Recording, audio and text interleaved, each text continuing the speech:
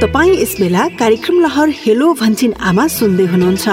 कार्यक्रम हेलो भन्छिन आमा नेपाल सरकार स्वास्थ्य तथा जनसङ्ख्या मन्त्रालय, राष्ट्रिय स्वास्थ्य शिक्षा सूचना तथा सञ्चार केन्द्रसँगको सहकार्यमा USAID को आर्थिक सहयोगमा सञ्चालित सुआहारा कार्यक्रमका लागि डिजिटल ब्रोडकास्ट इनिसिएटिभ इक्वल एक्सेसद्वारा उत्पादन गरिएको हो।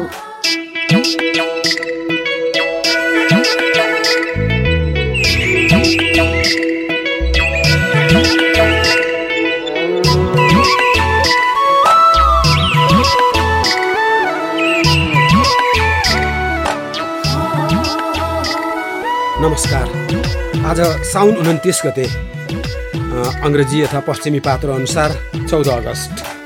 हामी सधैँ जस्तै जनस्वास्थ्यको लागि अति उपयोगी सन्देश, जानकारी र सूचना लिएर प्रस्तुत छौँ। काठमाडौँ उपत्यका स्थित digital broadcast initiative equal access Suaahara 2 अन्तर्गत प्रस्तुत गर्छ रेडियो लहर हेलो भन्छिन आमा।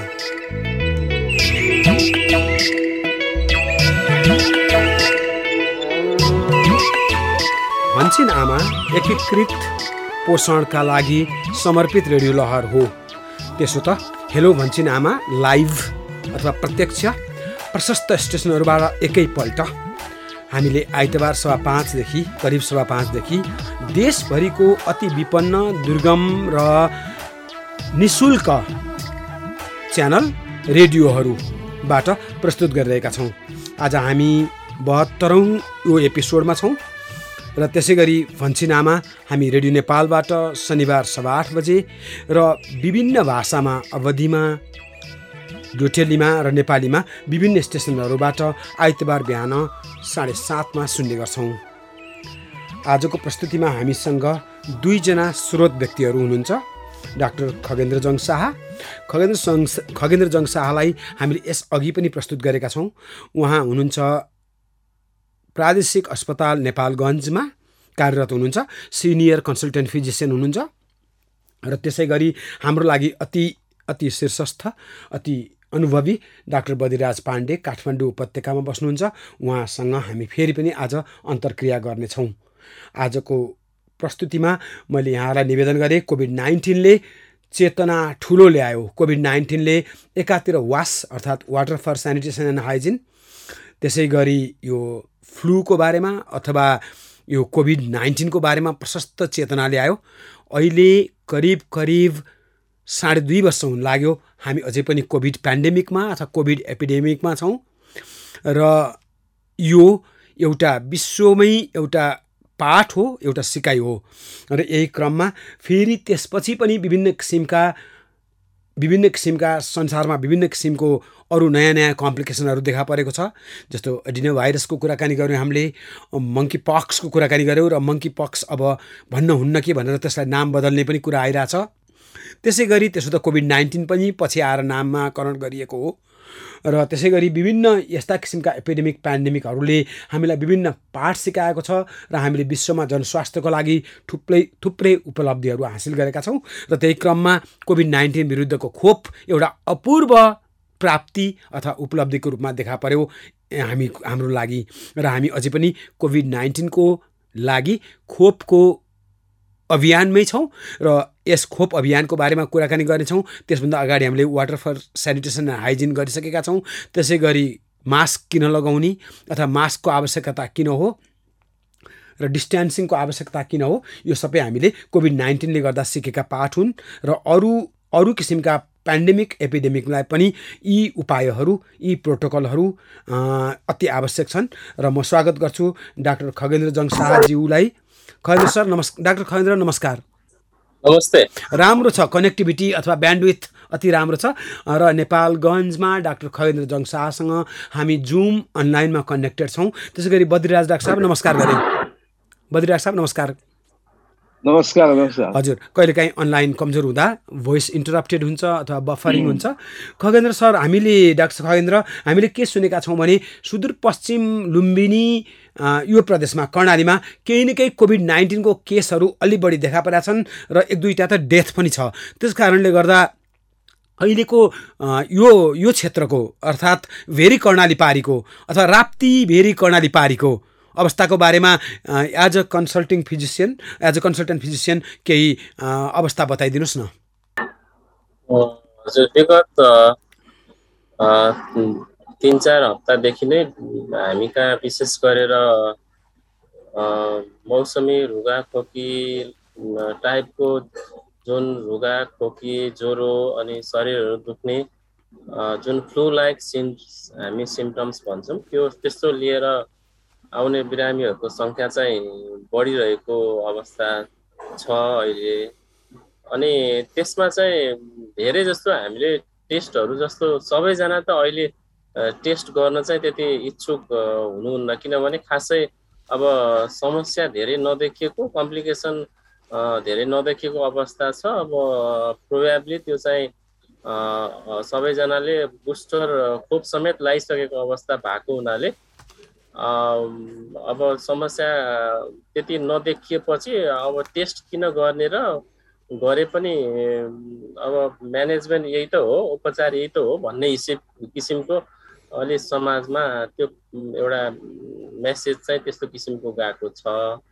त्यसले गर्दा टेस्ट गर्नेहरूमा चाहिँ धेरैजनामा पोजिटिभ चाहिँ देखिरहेको छ र पोजिटिभ देखिए पनि हामी कहाँ जुन किसिमको जुन पहिलाको सेकेन्ड वेभमा जुन सिभियरिटी देखिएको थियो फर्स्ट सेकेन्ड वेभमा त्यो किसिमको चाहिँ सिभियरिटी चाहिँ देखेको छैन। त्यो चाहिँ एउटा पोजिटिभ पक्ष नै मान्नु पर्यो।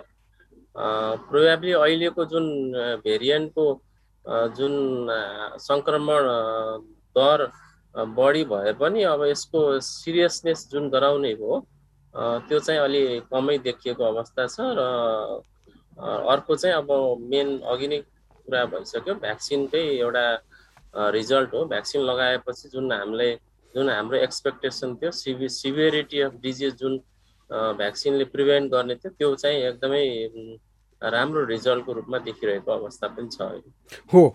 डाक्टर बद्रीराज पाण्डेज्यू, यो एउटा कन्फ्लुएन्स अथवा एउटा त्रिवेणीको अवस्था, टेस्ट गर्न अनिच्छुक, खोपको प्राप्यता अथवा उपलब्धता बुस्टरसम्मको, र अर्को कुरो सेभिरिटी हाई नभएको अर्थात् करिब मत्थर भएको जस्तो समय, यो तीनटाको मैले एउटा संयोग देखेँ यहाँनिर कोभिड-19 को सिलसिलामा। यो पोइन्ट अफ टाइममा भनेको एकातिर अनिच्छुक छन् मान्छेहरू अब कोभिड टेस्ट गर्न, किनभने यो करिब माइल्ड भयो है अथवा मत्थर भयो है भन्ने छन् होला। अर्कोतिर खोपको पनि कसैले 2 डोजसम्म लिइसकेका, कोही तेस्रो बुस्टरसम्म लिइसकेका, यो अवस्थामा तर खोपको टेस्ट गर्न अनिच्छुक, किनभने हल्का ज्वरो आयो, हल्का खोकी लाग्यो अथवा हल्का फ्लू आयो हो। यो तीनटाको यो अवस्थालाई एज एन एपिडेमियोलोजिस्ट अथवा एज अ पेन्डेमियोलोजिस्ट अथवा as a senior global health expert कसरी विवेचना गर्नुहुन्छ डाक्टर बद्रीराज पाण्डेज्यू? यो अलि असम्मकै स्थिति अहिले चाहिँ छ। यसमा चाहिँ नि वास्तवमा चाहिँ नि अनुसन्धानकर्ताहरू जो छन् उनीहरू पनि एक किसिमको छक्क परिरहेको छ। किनभने यो कस्तो स्थिति आएको छ भने अब यो कोभिडको ओमिक्रोन भेरिएन्ट अहिले व्यापक छ। यसले ओमिक्रोन इन्फेक्सन भए पनि भ्याक्सिन लिएकालाई भ्याक्सिनले रक्षा कवच भएको छ भ्याक्सिन त्यसको लागि, त्यसैले चाहिँ नि प्रोटेक्ट गर्छ तर प्रिभेन्ट गर्न सकेको छैन। प्रिभेन्ट भने त्यसलाई त्यसबाट बचाउन चाहिँ सकेको छैन। त्यसैले भ्याक्सिनको त्यो एउटा छ, प्रिभेन्सन सकेको छैन, प्रोटेक्सन डेफिनेटली यसले हस्पिटलाइजेसनमा पनि धेरै कमी आयो, सबै भयो, त्यो सब छ। तर त्यसको साथै यो पनि जान्नु यो आवश्यक छ कि यो ओमिक्रोन भेरिएन्टको पनि सब भेरिएन्टहरू निस्केका छन्। अहिले ओमिक्रोन भेरिएन्ट चाहिँ हामी BA.4, 0.5 यी व्यापक छन्, 0.5 व्यापक छ। त्यसको पनि यदा कदा सब भेरिएन्ट निस्केका छ। त्यसकारण ओमिक्रोनले कसैलाई चाहिँ नि छोए तापनि, सङ्क्रमण गरे तापनि, कसैलाई अलिअलि हाँस्यो आइकन नाकबाट पानी बग्यो, घाँटी अलिअलि खसखस भयो, 1-2 दिनमा ठिक भयो, अनि चाहिँ नि आफ्नो नर्मल उसमा आयो भने एकातिर त्यो छ। एकातिर त्यसको सब भेरिएन्ट चाहिँ नि कुनै उसको लागेछ भने कोही व्यक्तिलाई चाहिँ नि त्यसैले पनि 3-4 दिनसम्म एकदम ज्वरोले थलाउने, एकदम दुख्ने, जिउ दुख्ने, टाउको दुख्ने, एकदम फटिग एकदम चाहिँ हुने, त्यस्तो किसिमको ऊ पनि त्यो पनि देखिया छ। त्यसैले यही ओमिक्रोन हुँदाहुँदै पनि कसैलाई कम उस हुन्छ, कसैलाई बढी हुन्छ। अब यो किन भइरहेको छ भन्ने यो चाहिँ नि एउटा अनुसन्धानको विषय नै भएको छ। तर तैपनि एक दुई कुरा चाहिँ नि यसबाट स्पष्ट हुन्छ कि मुख्य मान्छेको यो इम्युनिटी नै सबभन्दा बलियो रहेछ। इम्युनिटी तगडा छ भने त्यो ओमिक्रोन भेरिएन्ट अलिकति त्यो सब भेरिएन्ट अलिक कडा खालको लागे पनि त्यति इफेक्ट हुँदैन। तर इम्युनिटी कम छ भने अब त्यो चाहिँ नि अलि त्यसलाई चाहिँ नि मुस्किलै हुन्छ। भ्याक्सिनै लगाए पनि अलिकति मुस्किलै हुँदो रहेछ। अब यसबाट के बुझ्यो भने वास्तवमा यसै हेर्दाखेरि त यसलाई यो कोभिड-19 को संक्रमणबाट बचाउनको लागि सबभन्दा इम्पोर्टेन्ट, सबभन्दा महत्त्वपूर्ण चिज त के हो भने यो जनस्वास्थ्यको मापदण्ड पालना नै सबभन्दा देखियो। त्यसैले मात्रै प्रिभेन्ट गर्दो रहेछ। यदि त्यो ठिक छ भयो भने र चाहिँ नि भ्याक्सिन पनि ल्याछ भने त्यसलाई धेरै त्यो हुने ऊ हुँदैन, चान्स हुँदैन, नभए चाहिँ नि हुन सक्छ। त्यसैले म फेरि पनि सबैलाई भनिरहेको छु कि यो मास्क लगाऊ। अलिकति क्राउडेड कोठा सोखा बन्द भएको ठाउँ छ ऊ छ, अब एकदम नयाँ आगन्तुकसँग भेटघाट हुँदैछ के हुँदैछ भने मास्क लगाउनु अति आवश्यक छ। हात धोइरहनु आवश्यकै छ। कहीँ छोइस यसो हात धुने, नभए चाहिँ नि सेनिटाइजरको प्रयोग गर्ने। त्यो दुईटा नजिक बस्नु भन्दा अलि टाढै बस्नु बेसै छ। अझै पनि अब हुन त यो कोभिड धेरै कम भएपछि हात मिलाउने चलन फेरि देखिन थाल्यो। यो हात नमिलाऊ, नमस्ते गाऊ, नमस्कार 2 हात जोडू। त्यसबाट चाहिँ त्यो अवलम्बन हुनु आवश्यक छ। त्यसको साथै आफ्नो खानपान, आफ्नो व्यायाम, आफ्नो मेडिटेसन, ध्यान र एउटा चाहिँ नि पोजिटिभ थिङ्किङ, सकारात्मक सोच कि मलाई केही म ठिक हुन्छु, म बलियो छु, म सबैलाई ठिक हुन्छ भन्ने सकारात्मक सोच चाहिँ नि भइरहनु चाहिँ नि अति आवश्यक छ। हजुर, हामी छौँ रिस्क कम्युनिकेसन अर्थात् जोखिमलाई कमी गर्नको लागि गरिएको सञ्चार कार्यक्रममा। र जोखिम हामीले किन यसलाई भनेका हौँ भने स्वास्थ्यबाट आएको। वास्तवमा अनि अहिले मनसुनको कारणले गर्दा प्रशस्त बाढी छ, पहिरो छ, डिजास्टरको समय छ, जसले गर्दा धेरै म हिजो पनि पढ्दै थिएँ किशोरीहरू पौडी खेल्न जाँदाखेरिमा महाकालले बगाएको अथवा साना साना किशोरहरू पोखरीमा डुबेको, अनि त्यसै गरी पहिरोले गर्दा मानिसहरूले ज्यान गुमाउन परेको। यसरी स्वास्थ्यसँग गाँसिएको र जनस्वास्थ्यसँग गाँसिएको डिजास्टरहरू थुप्रो छ। र यो डिजास्टरहरूलाई अथवा यस्तो किसिमको जोखिमहरूलाई हामीले कम गर्न सक्छौँ। र एउटा त्यसलाई कम गर्न सक्ने उपाय भनेको आम सञ्चार अथवा रचनात्मक आम सञ्चार पनि हो। र हामीले हेलो भन्छिनामा रेडियो लहरलाई एउटा रचनात्मक आम सञ्चारको एउटा प्रस्तुतिको रूपमा लिएका छौँ। र हामीसँग आज हुनुहुन्छ डाक्टर बद्रिराज पाण्डेज्यू, काठमाडौँ उपत्यकामा हुनुहुन्छ र उहाँको लामो अनुभव छ जनस्वास्थ्यको क्षेत्रमा। र म अर्को रिलेटिभली यङ्गर डाक्टर जो स्वास्थ्य सेवाको लागि सेवारत हुनुहुन्छ, तल्लीन हुनुहुन्छ, नेपालगञ्जमा कार्यरत हुनुहुन्छ, doctor Khagendra Jang Shah consultant physician हुनुहुन्छ, सिनियर कन्सल्टेन्ट फिजिसियन हुनुहुन्छ र नेपालगञ्ज उहाँको वर्क स्टेसन हो। र मैले अघि खगेन्द्र सरले भने जस्तै मानिसहरूमा खोपको टेस्टको लागि मानिसहरू अहिले इच्छुक छैनन्। PCR टेस्ट भनौँ अथवा RDT टेस्ट भनौँ, जे टेस्ट हो, जुन कुरा पोहोर र परार भने निकै ठुलो यसको व्यापक भनिन्छ। कैयनले त कति कमाए यसैबाट, कैयनले यसको ठुलो व्यापार पनि गरे, यी सबै कुरा हामीले सुनेकै हो। तर यति बेला भने PCR टेस्ट अथवा यस्तो किसिमको कोभिड टेस्टमा मान्छेहरू अलि उदासीन छन्। त्यसो त केही प्रतिशत जनसङ्ख्या खोपको लागि पनि उदासीन छन्। तर नेपालको खोपको उपलब्धि र नेपालमा खोपको स्वीकार्यता अति उच्च छ। अघि डाक्टर बद्रिराज पाण्डेज्यू यहाँले भनेअनुसार यसले प्रोटेक्ट गर्यो तर प्रिभेन्सन गर्न सकेको छ भनेर भन्न मिल्दैन। त्यसैले यहाँले यो दुईटा प्रोटेक्ट र प्रिभेन्सन यति बेला बचावट र निवारण मेरो विचारमा नेपालीकरण गर्दा यो पब्लिक हेल्थमा यहाँले प्रोटेक्सन र प्रिभेन्सन कुन अवस्थालाई भन्नुहुन्छ डाक्टर बद्रिराज पाण्डेज्यू? कोभिड-19 को केसमा प्रोटेक्सन र प्रिभेन्सन कति बेला हामीले छुट्याउन सक्छौँ? अब प्रिभेन्सन भनेपछि त्यो रोक्ने नै भयो, ऊ भयो नि। अब यो प्रोटेक्सन भनेपछि रोक्न डेफिनेटली कोसिस त हुन्छ, तर त्यसबाट रक्षा त्यसबाट चाहिँ त्यो नहुने भन्ने चिज चाहिँ हुँदैन। त्यसैले यो वास्तवमा चाहिँ यो प्रिभेन्सन प्रोटेक्सन भन्ने चिज चाहिँ नि एउटा के यो भनौँ न एउटा कोइन सिक्काको चाहिँ कोइनको चाहिँ नि दुई पाटा जस्तै हो। प्रोटेक्सन पनि प्रिभेन्सन पनि अब भयो भने चाहिँ नि अनि त्यसपछि अर्को पनि स्थिति आउन सक्छ वास्तवमा पब्लिक हेल्थ उसमा रिहेबिलिटेसन भन्ने चिज पनि हुन्छ। प्रोटेक्सन भएन भने पछि यस्तो स्थिति आउँछ कि पछि त्यति इफेक्टिभ भएन भने रिहेबिलिटेसनको पनि आउन सक्छ भने यो सबै विभिन्न चाहिँ नि अङ्ग हो।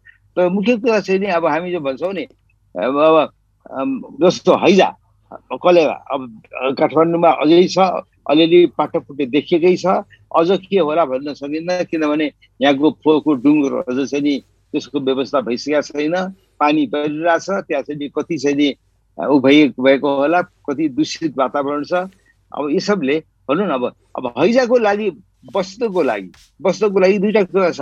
एउटा चिज त मुख्य चाहिँ नि सफा सुग्घर खानपान, पानी स्वच्छ पानी खाने, यो एकातिर त्यस्तो चाहिँ नि धेरै बचाउँछ।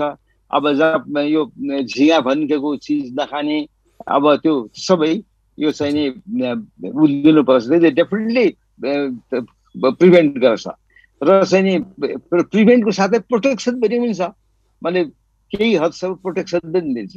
अब यसको यो साथै चाहिँ नि अब फेरि त्यो प्रोटेक्ट गर्नलाई चाहिँ नि भ्याक्सिन दिनु पर्यो। कलेरा भ्याक्सिन जो कि यो दिन सकिन्छ त्यसबाट चाहिँ नि प्रोटेक्ट हुन्छ भने भ्याक्सिनको पनि थरीसरी हुँदो रहेछ। अब कुनैले प्रिभेन्ट पनि गर्छ प्रोटेक्ट पनि गर्छ। अब जस्तो भनौँ पोलियो भ्याक्सिन प्रिभेन्ट पनि गर्छ प्रोटेक्ट पनि गर्छ। अब यही स्मल पक्स भ्याक्सिन भनौँ न, हामीले जो बिफको खोप पहिले अब आज 1980 देखि त एक किसिमले बन्द भइसक्यो दिन बन्द फेरि आउला जस्तो छ अब मंकी पक्सको हिसाबले। अब त्यो उसमा चाहिँ नि हेर्दाखेरि अब त्यसले चाहिँ नि प्रोटेक्टै गर्छ, प्रिभेन्ट गर्छ प्रोटेक्टै गर्छ। तर यो कोभिड-19 चाहिँ यस्तो एउटा चाहिँ नि यस्तो जीवाणु यस्तो जन्तु आइपुग्यो कि यसले भ्याक्सिन त्यति भ्याक्सिन हो, भ्याक्सिन धेरै इफेक्टिभ छन्, भ्याक्सिन धेरै भए पनि तर यसले टोटल प्रिभेन्सन चाहिँ नि यसले छकाइदियो। यो यसको यसले यो भाइरस चाहिँ नि त्यो उसमा चाहिँ नि यो सबलाई छकाइदियो। प्रिभेन्सन चाहिँ नि बहुत कम, प्रिभेन्टै नहुने भन्न सकिन्न। खालि प्रोटेक्ट मात्रै होइन, प्रिभेन्ट पनि हुन्छ तर टोटल प्रोटेक्सन चाहिँ नि दिन सकेका छैन। प्रिय सहभागी श्रोता, हामी छौँ टेलिफोन नम्बर 015431599 015431599। यहाँले आफ्नो कुनै कोभिड-19 सम्बन्धी अथवा यस्तै किसिमको स्वास्थ्य सम्बन्धी जोखिम सम्बन्धी यस्ता किसिमका महामारी अथवा विश्वव्यापी महामारीको बारेमा प्रश्न गर्न सक्नुहुन्छ। यहाँले यो टेलिफोन नम्बरमा सिधा प्रत्यक्ष सम्पर्क गर्न सक्नुहुन्छ। र त्यसै गरी हामी छौँ फेसबुक प्लेटफर्ममा र फेसबुकको हाम्रो लोकेसन हो www.facebook.com भन्छिन आमा। त्यसै गरी www.facebook.com/DBIEA ABCD को D AB को B I इन्डोनेसिया अथवा इन्डियाको I, त्यसै गरी इङ्ल्यान्डको E र अर्जेन्टिना अथवा अमेरिकाको A। यो फेसबुकमा पनि हामीहरू उपलब्ध छौँ। हामी छौँ झन्डै सयौं रेडियो स्टेसनहरूबाट एकैसाथ प्रस्तुत छौँ र धेरै रेडियो स्टेसनहरू यस प्रस्तुतिको लागि अति आभारी हुनुहुन्छ र यो प्रस्तुति रेडियोबाट गएकोमा हिन्टरल्यान्ड अथवा दुर्गम अथवा जहाँ अरू किसिमको मिडियाहरू पुगेका छैन त्यहाँको व्यक्तिहरूले लाभ प्राप्त गर्नुभएको छ भन्ने मलाई फिडब्याक अथवा पृष्ठपोषण छ र उत्साहित छौँ हामी यो प्रस्तुति अगाडि बढाउनको लागि। आज हामी छौँ डाक्टर बद्रीराज पाण्डेसँग र त्यसै गरी डाक्टर खगेन्द्रजङ शाहसँग। म डाक्टर खगेन्द्रजङ शाह र डाक्टर बद्रीराज पाण्डेज्यूलाई अझै पनि हामीसँग लाइनमै कनेक्टेड भइराख्न अथवा जोडिराख्नको लागि निवेदन गर्छु र केही मसँग सन्देशहरू छन् र केही अघि भनिएको कुरालाई फेरि हामी फलोअप गर्दै अगाडि बढौँला। र सहभागी श्रोता, रेडियो महत्त्वपूर्ण माध्यम हो। रेडियोबाट बिना शुल्क हामीले आफ्नो जानकारी आफ्नो लागि सन्देश प्राप्त गर्न सक्छौँ। यही आधारमा यो रेडियो प्रस्तुति समर्पित छ र हामीसँग केही श्रव्य सन्देशहरू रेकर्डेड सन्देशहरू छ। त्यसपछि हामी फेरि प्रस्तुतिमा फेरि एकाकार हौँला।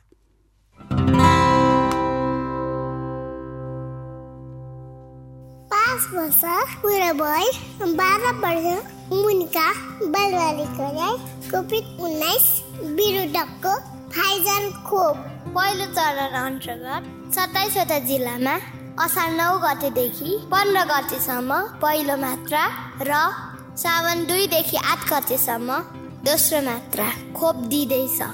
आफ्नो नजिकैको विद्यालयमा रहेको खोप केन्द्रमा लगी खोप लगाउनुहोला। दोस्रो चरणमा बाँकी रहेका 50वटा जिल्लामा भाद्र 5 देखि 11 गतेसम्म पहिलो मात्रा र सोही समूहलाई भाद्र 27 गतेदेखि असोज 1 गतेसम्म दोस्रो मात्रा खोप दिइनेछ। यो खोप सुरक्षित छ, खोप निःशुल्क छ, खोपले जीवन रक्षा गर्छ। नेपाल सरकार स्वास्थ्य तथा जनसङ्ख्या मन्त्रालय, राष्ट्रिय स्वास्थ्य शिक्षा, सूचना तथा सञ्चार केन्द्र।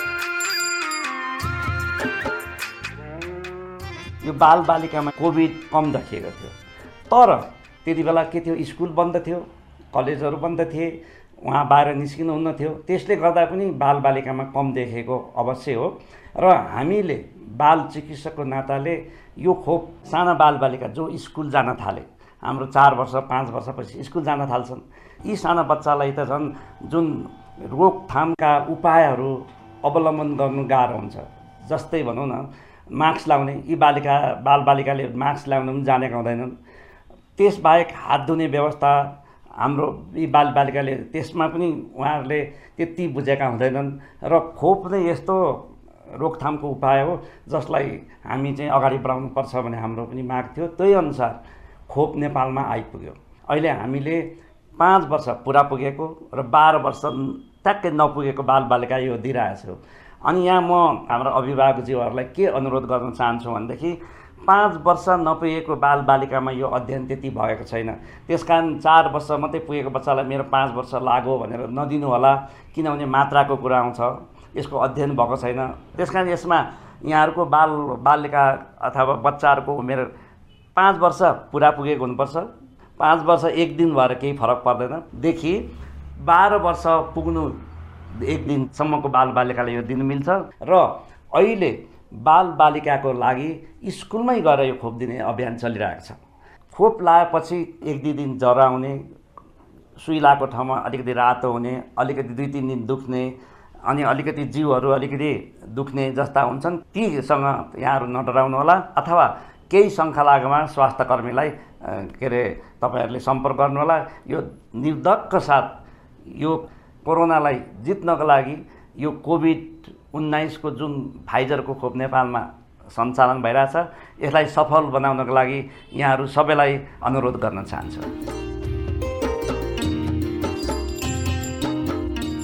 गर्भावस्था होस् या स्तनपान गराइरहेका महिला, ढुक्क भएर लगाऊ कोभिड-19 विरुद्धको खोप। कोभिड-19 विरुद्धको खोपले गर्भपात हुने, कम तौलको बच्चा जन्मिने, समय नपुगी जन्मिने भन्ने कुरा गलत हुन्। गर्भावस्थामा कोरोना भाइरस विरुद्धको खोप लगाएका महिलाहरूले समय नपुगी बच्चा जन्माउने र कम तौल भएको बच्चा जन्माउने जोखिमको खोपसँग कुनै सम्बन्ध छैन। सबै गर्भवती महिलाहरूलाई उक्त खोप गर्भवती भएको पहिलो 3 महिनापछि दिन सकिन्छ। त्यसैले ढिला नगरी आफूलाई बाहेक पर्ने खोप केन्द्रमा समयमै पुगेर बिना कुनै सङ्कोच खोप लगाऊ। साथै स्तनपान गराइरहेका महिलाहरूले पनि कोभिड-19 विरुद्धको खोप लगाउन मिल्छ। यो खोपले आमा र बच्चा दुवैलाई सुरक्षा प्रदान गर्दछ। त्यसैले स्तनपान गराइरहेका महिलाहरूले ढुक्क भएर बिना कुनै सङ्कोच कोभिड-19 विरुद्धको खोप लगाऊ। खोप निःशुल्क पाइन्छ, खोप सुरक्षित छ, खोपले जीवन रक्षा गर्छ। कोरोना संक्रमणबाट बच्नका लागि जनस्वास्थ्यका सबै मापदण्डको पालना गरौँ। मास्क लगाऊ, भौतिक दूरी कायम गरौँ, बेला बेलामा साबुन पानीले हात धुऔँ। नेपाल सरकार स्वास्थ्य तथा जनसङ्ख्या मन्त्रालय, राष्ट्रिय स्वास्थ्य शिक्षा, सूचना तथा सञ्चार केन्द्र। म सिस्टर ममता, परिवार नियोजन सम्बन्धी परामर्शको लागि मलाई फोन गर्नु भएकोमा खुसी लाग्यो। परिवार नियोजनको सेवा, साधन, उपाय र विधिहरू बारे बुझ्न परे सिस्टर ममतालाई फोन गर्नुहोस्। कोभिड-19 को विश्वव्यापी महामारीको यस परिस्थितिमा परिवार नियोजन सेवा, साधन, उपाय र विधिहरूको बारेमा प्रभावकारी जानकारीका लागि निशुल्क टोल फ्री नम्बरहरू एनटिसी प्रयोगकर्ताहरूका लागि 1660 01 00455 अनि एनसेल प्रयोगकर्ताहरूको लागि 98 015 72 020। पैसा नलाग्ने फोन नम्बरहरू फेरि एकपटक एनटिसी प्रयोगकर्ताहरूको लागि 1660 0100 455 र एनसेल प्रयोगकर्ताहरूका लागि 9801572020। सम्झनुहोस्, पैसा नलाग्ने यी नम्बरहरूमा फोन गर्दा सिस्टर ममताले परिवार नियोजनको सेवा, साधन, उपाय र विधिहरूबारे महत्त्वपूर्ण जानकारी दिनुहुनेछ। भन्छे नामा परिवारकै स्वास्थ्यका लागि। तपाईँ यस बेला कार्यक्रम लहर हेलो भन्छिन आमा सुन्दै हुनुहुन्छ। कार्यक्रम हेलो भन्छिन आमा नेपाल सरकार स्वास्थ्य तथा जनसङ्ख्या मन्त्रालय, राष्ट्रिय स्वास्थ्य शिक्षा सूचना तथा सञ्चार केन्द्रसँगको सहकार्यमा USAID को आर्थिक सहयोगमा सञ्चालित सुआहारा कार्यक्रमका लागि डिजिटल ब्रोडकास्ट इनिसिएटिभ इक्वल एक्सेसद्वारा उत्पादन गरिएको हो।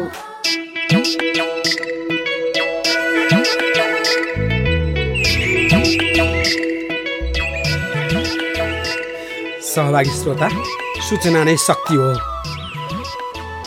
कसैले भन्थे माछा हाम्रो यदि एउटा आहारा हो भने माछा मार्नको लागि जब हामी सिप दिन्छौँ, माछा दिने होइन, माछा मार्ने सिप दिने हो। अर्थात् जति बेला हामी ज्ञान दिन्छौँ, यस्ता किसिमका अघि भने जस्तै जस्तो डाक्टर बद्रिराजले उल्लेख गर्नुभयो हैजा, हामीसँग काठमाडौँ उपत्यकामा यसरी गार्बेजको, यसरी ट्र्यासको थुप्रो नहुने थियो भने हामी अहिले हैजाको लागि यो जोखिममा हुने थिएनौँ। र जोखिमको विरुद्धको प्रतिकार्य यो हेलो भन्छिन आमा रेडियो लहर हो। र यही क्रममा हामी छौँ डाक्टर बद्रिराज पाण्डेज्यूसँग, जो हाम्रो लागि अति गाइडिङ पर्सनालिटी हुनुहुन्छ। त्यसै गरी आज हामीसँग एउटा महत्त्वपूर्ण नगरी नेपालगञ्ज र लुम्बिनी प्रदेश, त्यसै गरी कर्णाली भेरी पनि नेपालगञ्ज कर्णाली भेरीको पनि गेटवे हो। र डाक्टर खगेन्द्र जो कन्सल्टेन्ट फिजिसियन हुनुहुन्छ, सिनियर कन्सल्टेन्ट फिजिसियन हुनुहुन्छ, हामी सँगै छौँ। खगेन्द्र साहब, फेरि मैले यहाँसँग थोरै विषयान्तर गर्न मन लाग्यो। नेपालको 25-26वटा 27वटा जिल्लामा, खास गरी भित्री मधेस र तराईको जिल्लामा सर्पदंश यति बेला उनीहरू हाइबरनेसनबाट बाहिर निस्किने, न्यानो तापक्रम खोज्ने क्रममा, अथवा उनीहरूको गुडहरूमा पानी जम्ने, पानी भरिने भएको हुनाले, नदीनालामा बृहत पानी भएको हुनाले। अनि सर्पदंश अथवा सर्पको डसाइको बारेमा नेपालगञ्ज अस्पतालमा कतिको रिपोर्टिङ छ? यहाँ एकदमै धेरै नै छ। हामीले योभन्दा 3-4 वर्ष पहिलादेखि हामीले रिसर्च पनि गरेको थियो स्नेक बाइटमै। अब यो तराईको एरिया मुख्य गरेर बाँके बर्दिया, यो दाङ, कैलाली, यो एरियामा चाहिँ एकदमै बढी नै छ सर्पदंशको प्रभाव। कहिलेकाहीँ हामी कहाँ यहाँ घन्टामै एउटा स्नेक बाइट केसहरू आइरहेको अवस्था छ। जुन दिन पानी परेको हुन्छ, पानी परेपछिको दोस्रो त्यही राति अथवा दोस्रो दिन चाहिँ हामी कहाँ कमसेकम इमर्जेन्सीमा एक दिनमै 8-10 जना स्नेक बाइट पेसेन्टहरू चाहिँ आइरहेको अवस्था छ। अब चाहिँ बिस्तारै सुरुको भन्दा अहिले चाहिँ अलिकता घटिरहेको अवस्था छ, अब पहिलाको भन्दा, तर अझैसम्म आइरहेको चाहिँ छ। के सुनिन्छ भने अझै पनि सर्पदंश विरुद्ध झाँक्रीका अथवा धामीका लाने पनि चलन छ भन्ने सुनिन्छ नि, के यो सत्य हो? अझै पनि छ, तर पहिलाभन्दा जनचेतना चाहिँ अलिकता बढेको छ। किनभने हाम्रो सर्पदंश उपचार केन्द्रहरू पनि विभिन्न ठाउँमा एक्सपान्ड भएको छ। जस्तो हरेक जिल्लाहरूमा हामीले जस्तो अहिले चाहिँ एक्सपान्ड भएको छ। र हामीले पनि यहीँ जस्तो तालिम सञ्चालन पनि गरिरहेका छौँ। जुन नयाँ जुन प्यारामेडिक्सहरू, मेडिकल अफिसर भाइ बहिनीहरू हुनुहुन्छ, उहाँहरूलाई हामीले भेरी हस्पिटलमा अहिले आज पनि हामीले हाम्रो तालिम थियो भन्नाले उहाँहरूलाई ट्रिटमेन्ट कसरी गर्ने, उपचारको उहाँहरूको लक्षणहरू कस्तो हुन्छ, सर्पदंशको उपचार कसरी गर्ने भनेर हामीले एउटा ट्रेनिङ सेन्टरको रूपमा पनि हामीले डेभलप गरेका छौँ भेरी हस्पिटललाई। त्यो एउटा उपचार केन्द्रको साथसाथै यो उपचार नयाँ स्वास्थ्यकर्मी साथीहरूलाई चाहिँ एउटा ट्रेनिङ पनि दिने हाम्रो लक्ष्य चाहिँ छ। यसमा चाहिँ अरू पछिल्लो 2टा अरू सरोकारहरू मंकी पक्स र एडिनो भाइरसको बारेमा त्यहाँ केही चर्चा छ? मंकी पक्सको केसहरू खासै त्यस्तो देखिएको अवस्था चाहिँ छैन त्यति धेरै अहिले चाहिँ हामी कहाँ, विशेष गरेर नेपालको जो एरियामा। अब हामी कहाँ आइ नपुगेको पनि हुनसक्छ, भएर पनि एउटा त्यो चाहिँ हो। अब एडेनो भाइरस चाहिँ अब एक्चुअली हामीले यहाँ डायग्नोसिस गर्न अलिक गाह्रो छ, किनभने हामीले त्यसको लागि चाहिँ भाइरस कुन भाइरस हो भनेर स्वाब लिएर फेरि टेकु अथवा बाहिर नै पठाउनु पर्छ। त्यसको लागि टेकु पठाउनु पर्ने अवस्था हुन्छ। त्यो हिसाबले चाहिँ सिम्पल अब मौसमी रुगाखोकीको अवस्था चाहिँ छ। इभन बच्चाहरू वृद्धदेखि लिएर सबैजनाहरूमा त्यस्तो छ।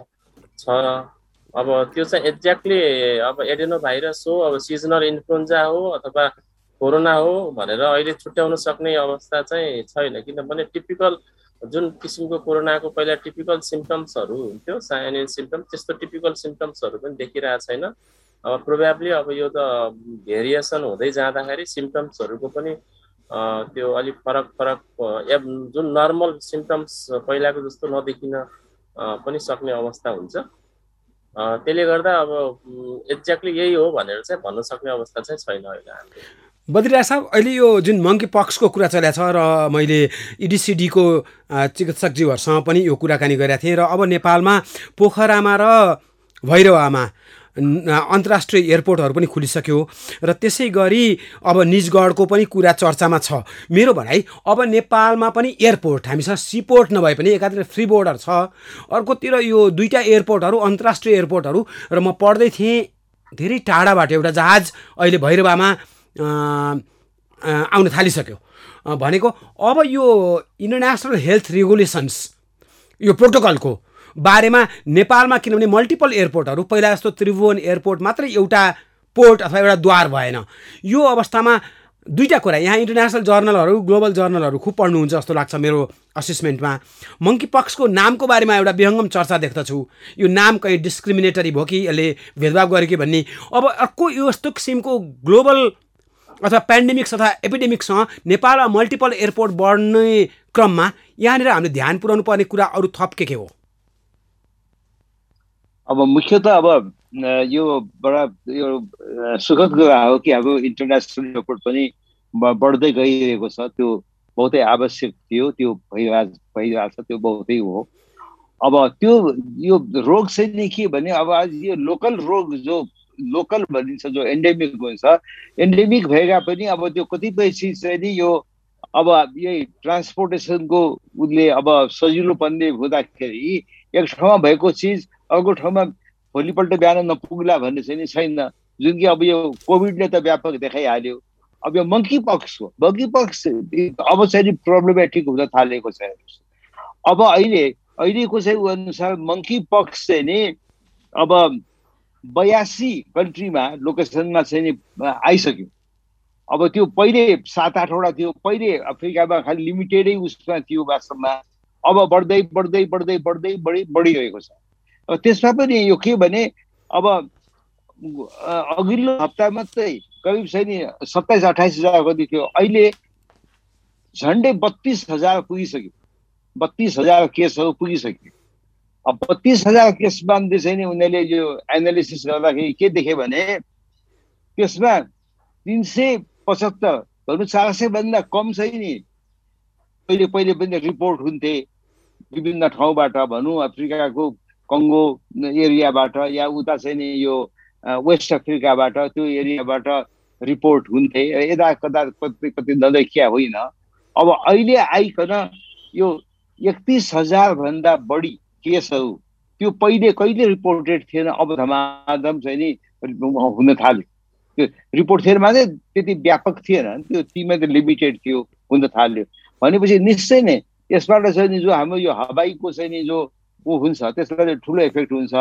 अब यस्तोमा के छ भने, जब इन्टरनेसनल एयरपोर्ट हुन्छ त्यहाँ एउटा चाहिँ नि हेल्थ डेस्क चाहिँ नि अनिवार्य हुन्छ।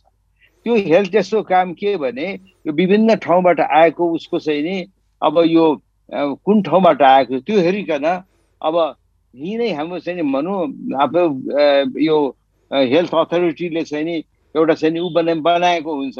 जस्तो भनौँ अब मंकी पक्स आएको, अब मंकी पक्सको ऊ छ भने, शङ्का भएको ठाउँबाट आयो भने अब ती नै उसको चाहिँ नि मामुली जाँच गर्ने र चाहिँ नि भ्याक्सिन ल्याएको छ कि छैन। अब किनभने मंकी पक्स आउने उसमा कन्ट्रीमा त अब भ्याक्सिनको पनि सुरु भइसक्यो, भ्याक्सिन लिएको छ कि छैन। त्यसको लागि यो इन्टरनेसनल येलो भ्याक्सिनेसन कार्ड भन्ने चाहिँ नि यो WHO ले पहिलेदेखि नै यो व्यापक गरेको छ। यो कार्ड हुन्छ इन्टरनेसनल भ्याक्सिन कार्ड, त्यो पुरा चाहिँ नि भरिया छ कि छैन, त्यो सब चाहिँ नि जाँच पडताल गर्नुपर्ने आवश्यकता हुन आउँछ। अब जहाँसम्म तपाईँले नामाकरणको भन्नुभयो।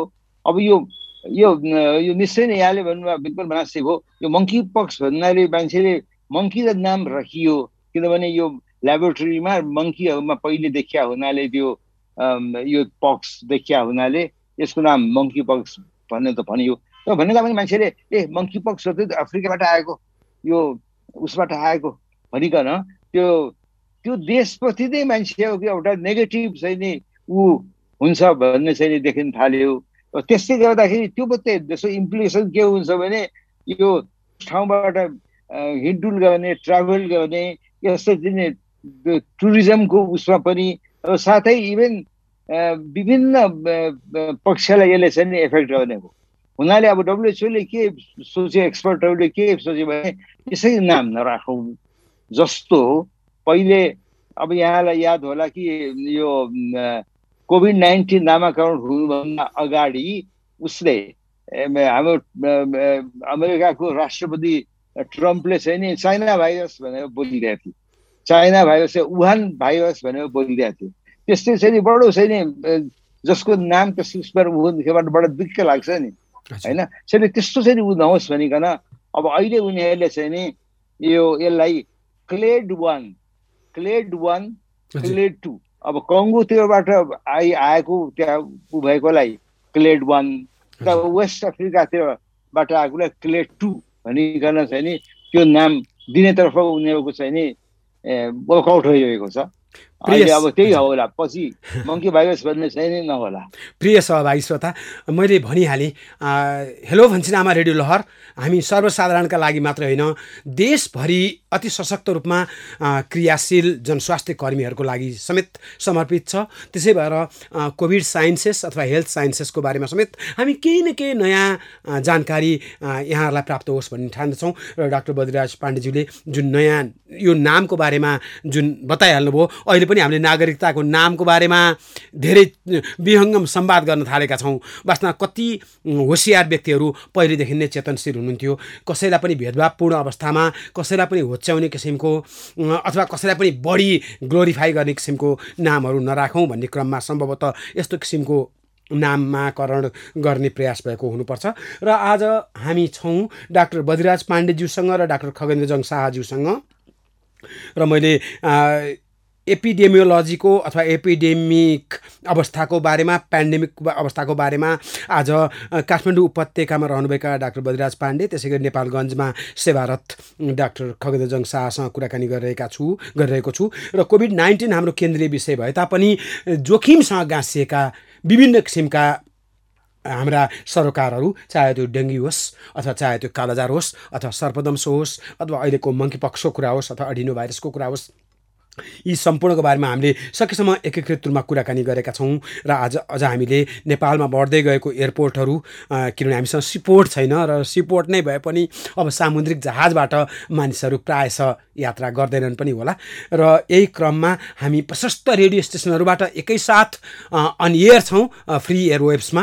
र यो महत्त्वपूर्ण च्यानल हो, महत्त्वपूर्ण विधि हो। र आजभोलि सबैसँग रेडियो घर घरको थाममा अथवा सिरानीमा झुन्डेको हुँदैन होला, तर पनि मोबाइल फोनमा, खास गरी एन्ड्रोइड फोनहरूमा कसैको लागि इयरफोन राखेर अथवा कुनै एन्ड्रोइड फोनमा इयरफोन नै नभइकन पनि रेडियो बज्ने गर्छ। र जति दुर्गम ठाउँमा हाम्रो रेडियोको पहुँच छ, किनभने जति धेरै रेडियो भयो त्यो ठाउँमा रेडियोहरूलाई स्टेसन पत्ता लगाउन गाह्रो हुन्छ। जस्तो बुटोल, पोखरा, काठमाडौँ जस्तो ठाउँमा, नेपालगञ्जमा जहाँ धेरै रेडियो स्टेसनहरू छ। र तर रेडियो स्टेसन सेरेनिटी भएको ठाउँहरू, जहाँ बडा एकान्तमा भएको ठाउँमा त्यही स्टेसनहरू छिटो पत्ता लाग्छ। जसरी कोठामा धेरैवटा बल्बहरू झुन्डिँदा कुन चाहिँ चिमबाट हामीले उज्यालो प्राप्त गरेको थाहा पाउँदैनौँ र खास गरी उज्यालो हुँदैन। तर कहीँ एउटा मात्रै चिम झुन्डेको छ भने पनि कोठा उज्यालो हुनु पुग्छ। वास्तवमा ट्रान्समिसनको फेनोमेनन पनि त्यही हुन्छ।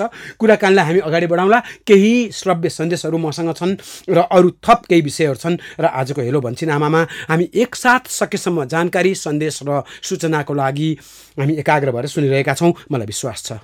गर्भावस्था होस् या स्तनपान गराइरहेका महिला ढुक्क भएर लगाऊ COVID-19 विरुद्धको खोप। COVID-19 विरुद्धको खोपले गर्भपात हुने, कम तौलको बच्चा जन्मिने, समय नपुगी जन्मिने भन्ने कुरा गलत हुन्। गर्भावस्थामा कोरोना भाइरस विरुद्धको खोप लगाएका महिलाहरूले समय नपुगी बच्चा जन्माउने र कम तौल भएको बच्चा जन्माउने जोखिमको खोपसँग कुनै सम्बन्ध छैन। सबै गर्भवती महिलाहरूलाई उक्त खोप गर्भवती भएको पहिलो 3 महिनापछि दिन सकिन्छ। त्यसैले ढिला नगरी आफूलाई बाहेक पर्ने खोप केन्द्रमा समयमै पुगेर बिना कुनै संकोच खोप लगाऊ।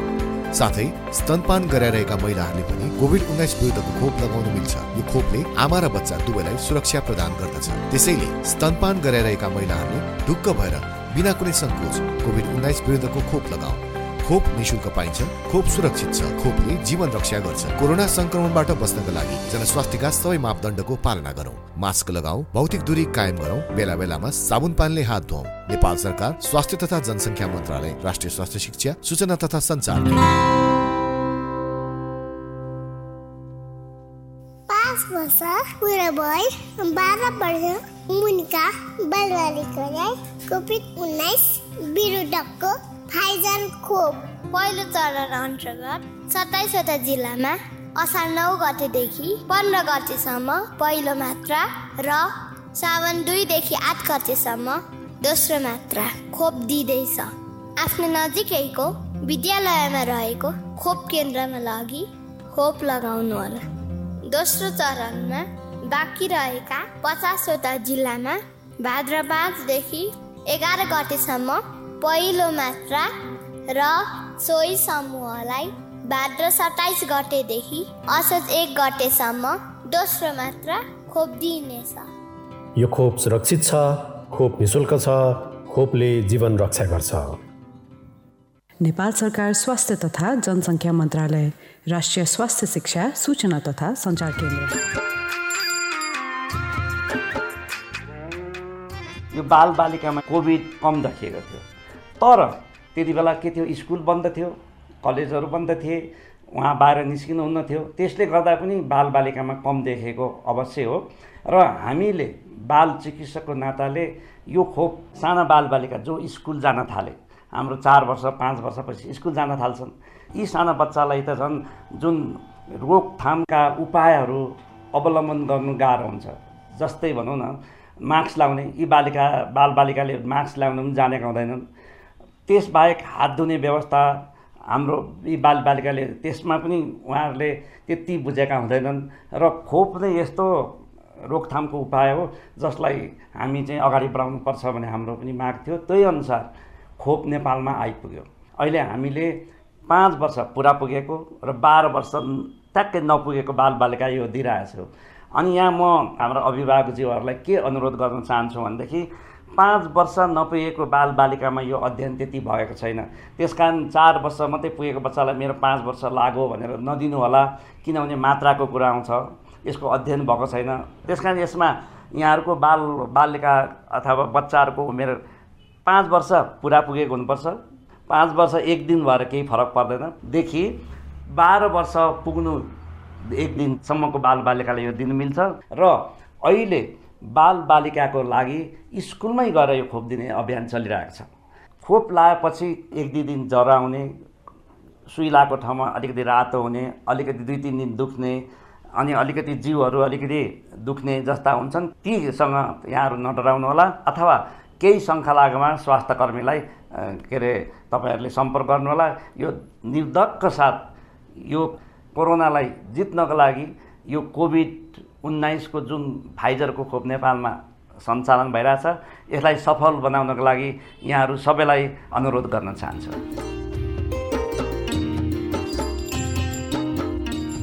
नमस्ते, म सिस्टर ममता। परिवार नियोजन सम्बन्धी परामर्शको लागि मलाई फोन गर्नुभएकोमा खुसी लाग्यो। परिवार नियोजनको सेवा, साधन, उपाय र विधिहरूबारे बुझ्न परे सिस्टर ममतालाई फोन गर्नुहोस्। कोभिड-19 को विश्वव्यापी महामारीको यस परिस्थितिमा परिवार नियोजन सेवा, साधन, उपाय र विधिहरूको बारेमा प्रभावकारी जानकारीका लागि निशुल्क टोल फ्री नम्बरहरू एनटिसी प्रयोगकर्ताहरूका लागि 166001 00455 अनि एनसेल प्रयोगकर्ताहरूको लागि 980115 72020। पैसा नलाग्ने फोन नम्बरहरू फेरि एकपटक एनटिसी प्रयोगकर्ताहरूको लागि 1660 0100 455 र एनसेल प्रयोगकर्ताहरूका लागि 98015 72020। सम्झनुहोस्, पैसा नलाग्ने यी नम्बरहरूमा फोन गर्दा सिस्टर ममताले परिवार नियोजनको सेवा, साधन, उपाय र विधिहरूबारे महत्त्वपूर्ण जानकारी दिनुहुनेछ। भन्छिनामा परिवारकै स्वास्थ्यका लागि। तपाईँ यस बेला कार्यक्रम लहर हेलो भन्छिन आमा सुन्दै हुनुहुन्छ। कार्यक्रम हेलो भन्छिनामा नेपाल सरकार स्वास्थ्य तथा जनसङ्ख्या मन्त्रालय, राष्ट्रिय स्वास्थ्य शिक्षा सूचना तथा सञ्चार केन्द्रसँगको सहकार्यमा USAID को आर्थिक सहयोगमा सञ्चालित सुआहारा कार्यक्रमका लागि डिजिटल ब्रोडकास्ट इनिसिएटिभ इक्वल एक्सेसद्वारा उत्पादन गरिएको हो।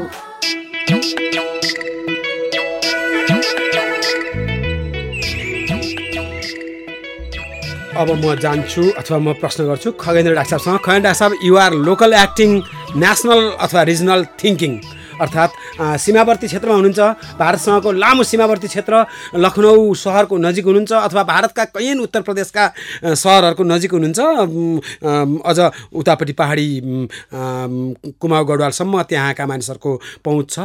यो अब दसैँ तिहार आउँदैछ, छठ आउँदैछ, महाचुनाव पनि आउँदैछ। कोभिड-19 को लागि, कोभिड-19 विरुद्धको प्रतिकार्यमा स्थानीय एउटा एक्टिभ सेवारत कन्सल्ट्यान्ट चिकित्सकको हिसाबले के सल्लाह छ यहाँको? विशेष गरेर अहिलेको जुन भेरिएन्टको सिभियरिटी त्यति नभएकोले गर्दा मान्छेहरूमा अलिकता डर त्रास कमी भएको अवस्था चाहिँ छ।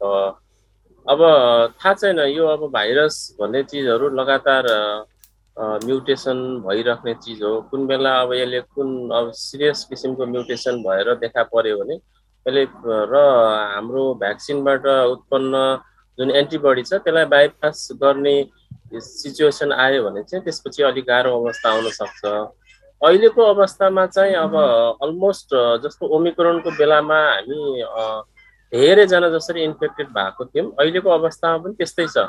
धेरैजना इन्फेक्टेड भइसकेको अवस्था छ। त्यसले गर्दा एउटा लेभल अफ इम्युनिटी चाहिँ एन्टिबडी त्यसले पनि डेभलप भइसकेको अवस्था छ। र विशेष गरेर जो अघि हाम्रो बद्री सरले भन्नुभएको थियो त्यसमा चाहिँ विशेष गरेर जुन इम्युनिटी जुन कम भएको मान्छेहरू, विशेष गरेर फोक्सोकै रोगहरू भएका मान्छेहरू हुन्छन्, जुन COPD, दमका, लङ क्यान्सरदेखि लिएर एकदम अनकन्ट्रोल डायबिटिजहरू, टिबीका पेसेन्टहरू, त्यस्तो पेसेन्टहरूमा चाहिँ विशेष अलिक सतर्कता अपनाउनु पर्ने अवस्था हुन्छ। अब एउटा पुरानो रोगमाथि यो हाम्रो जुन कोभिडको इन्फेक्सन भइदिँदा पनि त्यसले अलिकता इम्युनिटी घटाइदिने र सिरियसनेस चाहिँ डेभलप हुन सक्छ।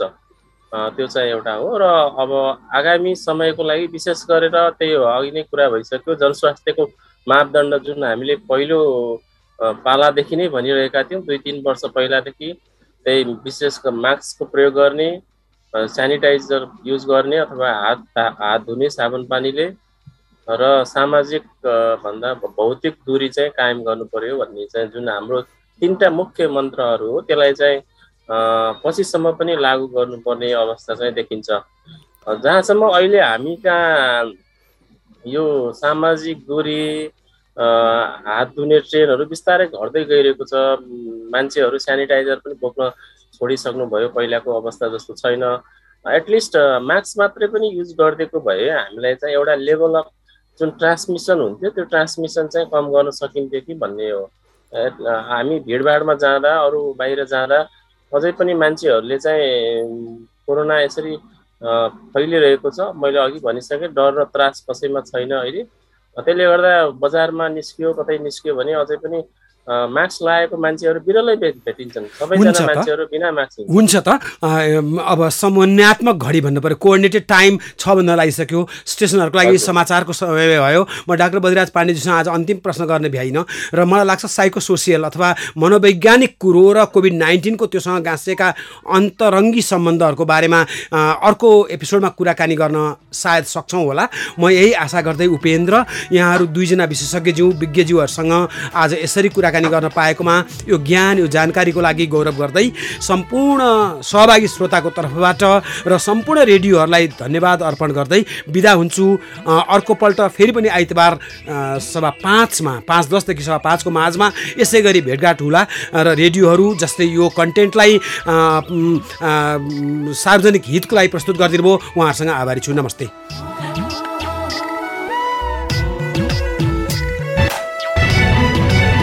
भन्छे नामा परिवारकै स्वास्थ्यका लागि।